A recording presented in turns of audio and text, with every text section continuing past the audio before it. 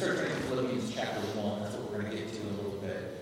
So remember Paul, this man who was radically transformed by Jesus. Paul and his co-workers, they come to the city of Philippi. They get to know the city. They start learning how the city operates, the culture of the city. And then 3 radically different people were changed by the gospel. Remember that? There was Lydia, the wealthy Asian businesswoman who kind of has an intellectual conversion of sorts. Then you have a slave girl who was this oppressed person who had sort of this power encounter with the living God. She was transformed. And then you have the blue-collar jailer who heard Paul and his friends singing songs in the night to Jesus, and he and his whole household are converted as well. And so that's the beginning of the church in the city of Philippi. And now some years have passed, and Paul is writing to this church that he loves. He wrote them a letter. We're looking at this in these books, right? This would come as a scroll 2,000 years ago. Would have come as a scroll. And Paul is in prison, and he's sending this letter to the church at Philippi. And what Paul wants for the church is he wants the church to grow. He wants the church to flourish. He wants the church to thrive. He wants these people to be growing as disciples of Jesus. He wants them to continue to change and to mature, to flourish and grow as individuals and as a church. And here's the question I want to have us wrestle with a little bit this morning is, how do people change? How do people change? How do people grow? How do people mature? Our culture offers all kinds of different answers to that question. Paul, as his church that he loves, he wants to see them grow, flourish, change, mature. So what does he do to make that happen? So let's read the text, and we'll talk about this. And I want you to think about this question before I read it. What has helped you the most to change, to grow, to flourish? Where have you, and what has caused you the most change, grow, and flourish? Okay, Philippians chapter 1, where today's verses 3 through 11. And if you remember the introduction to this letter, Paul says who he is. He is your servants of Christ. He's writing to all his saints in Jesus. If you're a Christian, you're a saint. And he gives them this introductory message of grace to you and peace to you. And then he says this, verse 3. I thank my God in all my remembrance of you, always in every prayer of mine for you all, making my prayer with joy. Everybody say joy. Joy. Because of your partnership in the gospel from the first day until now. And I'm sure of this, that he who began a good work in you will bring it to completion at the day of Jesus Christ. It is right for me to feel, everybody say feel. To feel this way about you all, because I hold you in my heart. For you are all partakers with me of grace, both of my imprisonment and in the defense and confirmation of the gospel. For God is my witness how I yearn for you all with the affection of Christ Jesus. And it is my prayer that your love may abound more and more with knowledge and all discernment, so that you may approve what is excellent, so be pure and blameless for the day of Christ, filled with the fruit of righteousness that comes through Jesus Christ, to the glory and praise of God. Okay, Paul wants his church to grow. He wants his church to flourish. He wants his people to change and mature as disciples of Jesus. So right out of the gate, he gives them a bunch of commands and a bunch of things to do, right? Now, you see any commands right there in the passage that I read? Does he command them anything there? Anyone see any commands? Yes, no? What do you guys see? Yeah, no commands. He doesn't give them a list of commands. He doesn't give them any shoulds. He doesn't give them a list of things to accomplish. Instead, Paul does a couple things. I kind of want to make 3 points today. First point is about prayer. The second point is about a promise. And the third point is about heart. So here's the first point, prayer. Paul, after this introduction, he just prays for the Philippians.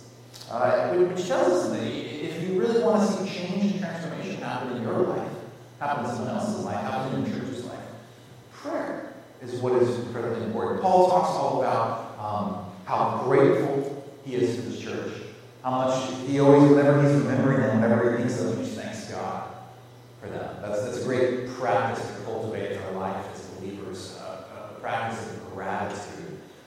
When we think of something, when we think of someone, to be grateful, to be thankful. Here it's prayer. Paul just wants to pray for this church. He's praying for them as he starts out. He believes that's how change happens. David Wells says this: prayer is the ultimate interference with the status quo. Prayer is the ultimate interference with the status quo. If you really want to change, if you really want to see change happen, you need to pray. Now, think about your own prayer life. What's going on in your own prayer life? Are you praying a lot? Are you praying little? Are you enjoying prayer? Are you not enjoying prayer? What's going on with that? Prayerlessness in your life is pride. If you're living a prayerless life, if your prayer life is really low, that's most connected to pride. The most prideful people I know pray very, very, very, very little. And the most humble, happy, peaceful people I know really have an active, thriving prayer life. See, when the gospel comes into your life and Jesus comes into your life, Jesus transforms you, and also you recognize, oh my gosh, prayer is so important. Because what the gospel does is, the gospel comes into your life and it tells you, okay, you're so weak, you have to pray. You're a child of God. Like you don't hold it all together. God holds it all together. You need a Savior. You're so weak. You need to be praying. You need to be praying to make change happen. And it tells you you're so loved that you get to pray. You're so loved by the living God that you get to pray. That you can talk to the Father. You have access to the Father. And the best thing about prayer, don't think about prayer as this duty. The best thing about prayer is you get to be with when you pray. The best thing about prayer is you get to be when you pray. Prayer is a relationship. You're talking to the living God. You're in a relationship with Him. You're talking to Him. Prayer is what really changes things. So Paul does not start out with Philippians with this list of, you've got to do this, you've got to do this, you've got to do this, and then you'll change and grow. No, he just says, I want you to know I'm so thankful for you, and I'm just praying for you. Man, isn't that good to give people in life to say things like that? To imagine someone in your life is always coming up to you and saying, I'm so thankful for you. I'm so thankful. I love you. Whenever I think about you, I'm just filled with joy. I'm just praying for you. Man, imagine what that would do to you. Imagine how that transforms you. You know, as you think about what is it that has changed you before in the past, I was thinking about this, preparing this message. I think the only thing that has ever truly changed me, deep down from the inside out, is love. That is the only thing that's ever truly changed me. I've improved my behavior a little bit here and there through duty or willpower or hard work or effort. But the only thing that has truly transformed me fundamentally from the inside out has been love. And I think we can only get in touch with this kind of transforming love of God through prayer. And Paul is going to be a vehicle of that transforming love of God by reminding people of how thankful He is for them and by praying for them. So prayer is so important. But second, let's talk about this promise. Look at this promise in verse 6. Everyone locate that promise in verse 6? And I am sure of this, that He who began a good work in you will bring it to completion at the day of Christ Jesus. That's a great promise right there. Have you ever felt like, man, I just am not really growing, I'm not really changing, I'm not finding increased freedom from the stuff that's kind of getting in my way, I'm not healing. Have you ever felt that? I don't know. No one else has ever felt that? Okay, there's a couple hands. Sometimes it's change and maturity and growing as a disciple of Jesus. Sometimes it can be really hard, or sometimes it can be really slow. There can be these different setbacks, and you think, how can I ever defeat this sin? How can I ever be more mature this way? How can this wound ever heal? How can I ever be a different person? How can I ever transform? Well, we have this promise. And I'm sure of this, he who began a good work in you will bring it to completion the day of Christ Jesus. This is the great promise of the whole Bible. That God is at work, that God loves his people, that God is working on his people, that God is transforming us, God's faithful, God comes through. God finishes what he starts, unlike us. God is a promise keeper. He keeps his promises, even though we are people who often don't keep our promises. This is a reminder that if you're in Christ, if you place your faith in Jesus, God is for you. God's for you. And you really need to know that if you want to thrive, if you want to grow, if you want to transform as a Christian, that God is for you. He used to be against you before the sacrifice of Christ. That you were lost, you were stuck, you were guilty in your sin. Until Jesus, we were just thinking about it, until Jesus came, and now it's in Christ alone that our hope is found. God's wrath has been satisfied because of the work of Jesus, and God is for you. And that's a profound foundation you need for spiritual growth. So Paul has in view, he's aiming for the church in Philippi to mature, flourish, grow, and he's just teaching them, he's modeling them by example how that's going to happen. It's going to be through prayer. It's going to be through trusting in this incredible promise of who God is and what God is up to. Now, who does it say? We're looking at verse 6. Who is going to complete this good work? God. Not the Philippians. Not the Philippian church. God is going to complete that great work. He's going to do it. That gives us profound confidence and rest. That we can rest in God's promises. That he's so faithful to us. He's going to complete the good work that he began in us. It doesn't say that we have to complete it. It says that he completes it. And what that means is he's the one who gets the glory for it, not us. He completes the good work that he started with us. So he gets the glory. He gets the fame. That's what real love does. That's what this gospel love does in our heart. It's God who's transforming us. It's God who changes us. Really, if you think about the gospel this way, the gospel is the greatest compliment you'll ever receive, and it's the greatest criticism you'll ever receive. The gospel is the greatest criticism you'll ever receive. That you were so lost, so broken, such a mess, that Jesus had to come and rescue you, die for you, live a perfect life for you, redeem you. So you'll never get a worse critique than that in your life. And so that frees you up to handle the other critiques that will come your way in life, whether it's from a teacher, a friend, a boss, whatever. You can handle those other critiques because Jesus has already given you the strongest critique ever. You need to say yourself. Gospel is also the greatest affirmation, the greatest praise, the greatest word of love that you'll ever receive. That you were so loved that the Son of God gave his life for you. And that frees you up to not have to worry as much about what other people think about you. You're not trying to go, I hope that someone really gives me praise for this or gives me love for this. You're freed up because you've already got love, the greatest love ever. You've already received the greatest word. And this kind of means the end of having to work for that praise and be worried about how people are going to critique you or whatever. You don't have to pretend anymore. You can just be the real you. You know the real you. With all your sin, all your stuff is truly God. And Paul knows the real church in Philippi. And he started with these people before he even believed in Jesus. He came at them, experienced them as they were. He saw their lives being transformed. And Jesus, it was all just a miraculous work of God's grace to transform them. And that's how they were changed. So we see that Paul is not giving his church a list of things to do for their transformation and change. In the letter, we'll later have some commandments.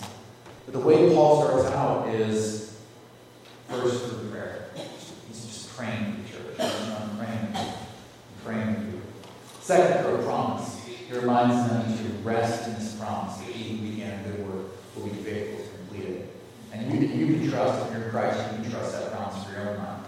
That the good work God began in you at your conversion, he's going to complete that.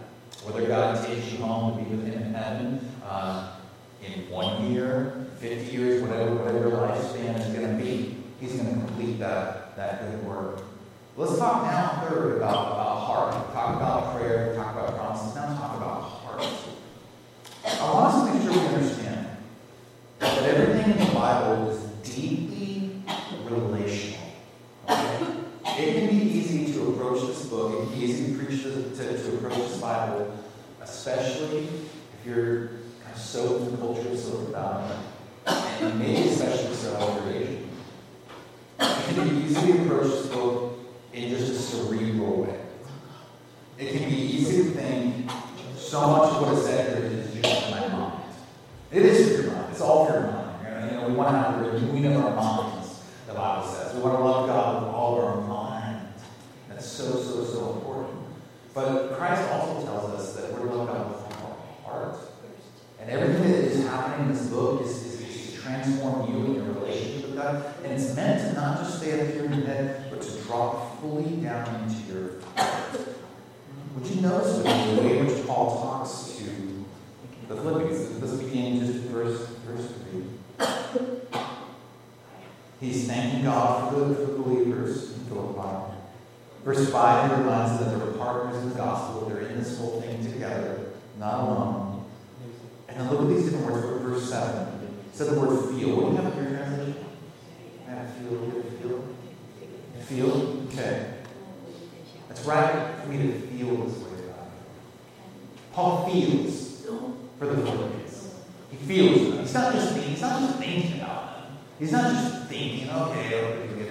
In his heart, he feels for the Philippians. And then where does it say that he holds the Philippians? Verse 7. Where does he hold them? What does your translation tell us? I hold you in my heart. I have you in my heart. Okay. Mine's better, but I hold you in my heart. He has them. He holds them. He holds them in his heart. He doesn't say Philippians, I hold you in my head. I have you in my head. I'm just thinking about you. That's really nice. He does that. But he holds them in his heart.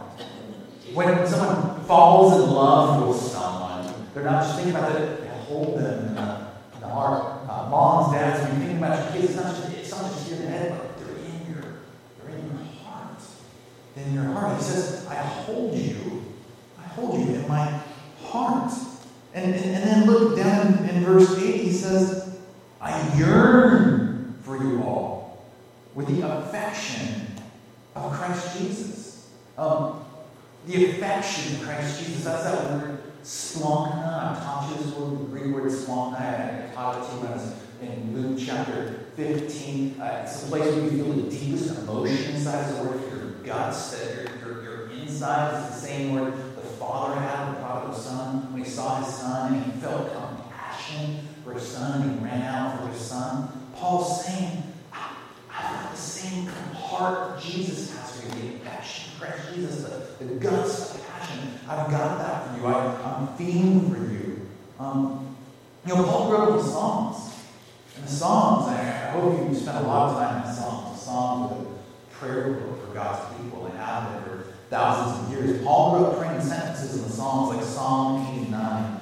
I will sing of the steadfast love of the Lord. Psalm 5. Give ear to my words, O Lord. Consider my groaning. Give attention to the sound of my cry, my King, my God, for to you do I pray. Psalm 42. My soul pants for God. My soul thirsts for God.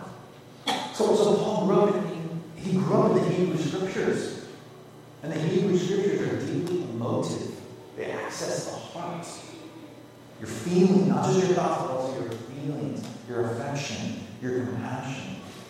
And so Paul wants to see transformation happen in the church in Philippi. And he's putting his heart out there for them. He's praying for the church. He's driving the church to a big promise. And then he's showing his relationship with the church. Thinking about you all the time. I'm full of joy when I think about you. I feel for you. I've got the affection of Christ Jesus in my heart for you. I hold you in my heart. So what does all this mean for you? I think what all this means for you, all this means for me, is that if we are a people who want to change and transform, we need access to prayer. We need to be praying to the Lord for ourselves. We need to be praying for other people. That's how real change is going to happen. It's going to be a miracle of prayer, not just trying harder, doing more, working harder. power is important, but that's not the main thing. That means we need to be a people who trust in His promise for ourselves and for other people. You know, if you're in Christ, if God began a good work in you, He will complete it. And that ought to humble us. It's not up to you, it's up to God. God will complete the good work He began in you. God will complete the good work He began in His church. God will do it, not us. So that drives us back into prayer, that drives us into gratitude, that drives us into praising God. So we got to take our mind again and again to this promise, and the other great promises of Scripture. And I think we got to think third about heart here. Paul is throwing all of his heart and all of his affection into these people. And he's really, through doing that, he's teaching the Philippian church how to do relationships, how to treat each other, how to treat one another, and how to love their surrounding community in the city of Philippi. Paul is not loving these people with kind of an arm's distance love.